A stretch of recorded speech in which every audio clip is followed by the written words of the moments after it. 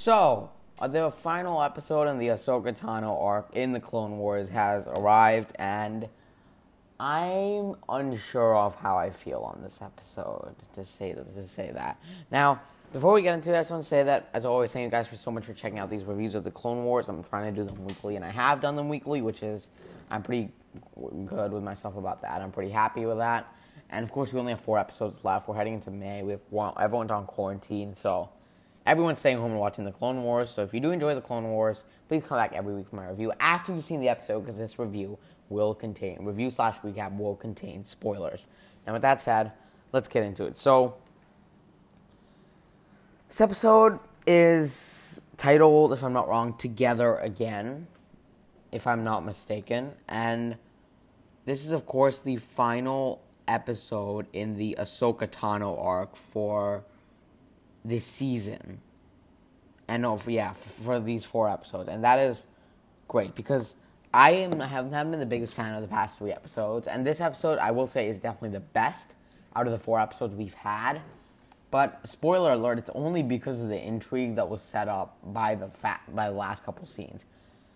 I thought the Martez sisters, I'm still not on board with the acting. And I'm really sad they wasted 4 episodes doing this, because last episode basically ended where the episode prior to that ended too. So, literally nothing happened in the last episode, which is why it might be my most despised episode of the season, even though it might not be the worst.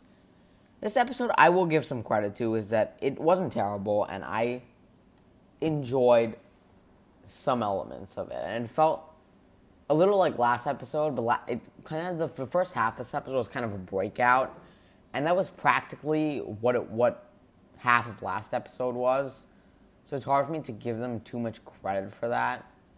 But at the same time, they didn't do a terrible job. This episode's not terrible. And I have to give them credit for that, because it was a breakout. But really the main thing that we even had Ahsoka trying to make a deal. And I actually thought that was an interesting way to go. I didn't expect it, which is pretty hard to surprise me considering how much I've seen. And I thought it was cool, and I liked that, and I liked how, it was obvious she had an underlying plan. That was obvious. Like, the trust me moment might have been the most on-the-nose thing I've seen this season, and it's an animated show, so that's saying a lot. But, of course, they get the spice, and all that. And I felt like with these 4 episodes, they've been pretty limited, and they basically had 4 locations.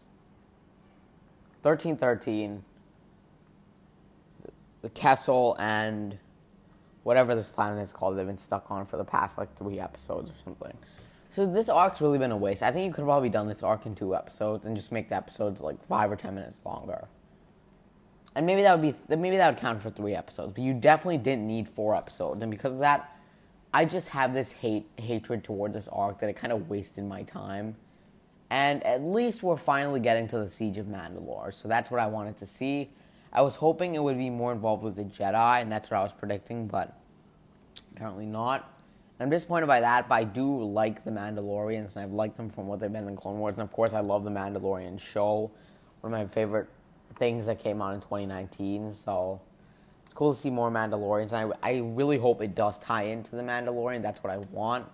They're decades apart from each other, but you can still put setup in there, and that would connect the animated and live-action universe of television pretty well, and I would like that. But I just like the Mandalore setup, and that's really what made the episode for me, because besides that, it was just a mediocre episode once again. But, of course, Ahsoka continues to be a bright light in this arc, and I think the episode was overall alright, and I'd probably give it a C+. It was by far the best episode of this arc. Maybe on par with the final episodes of that last arc.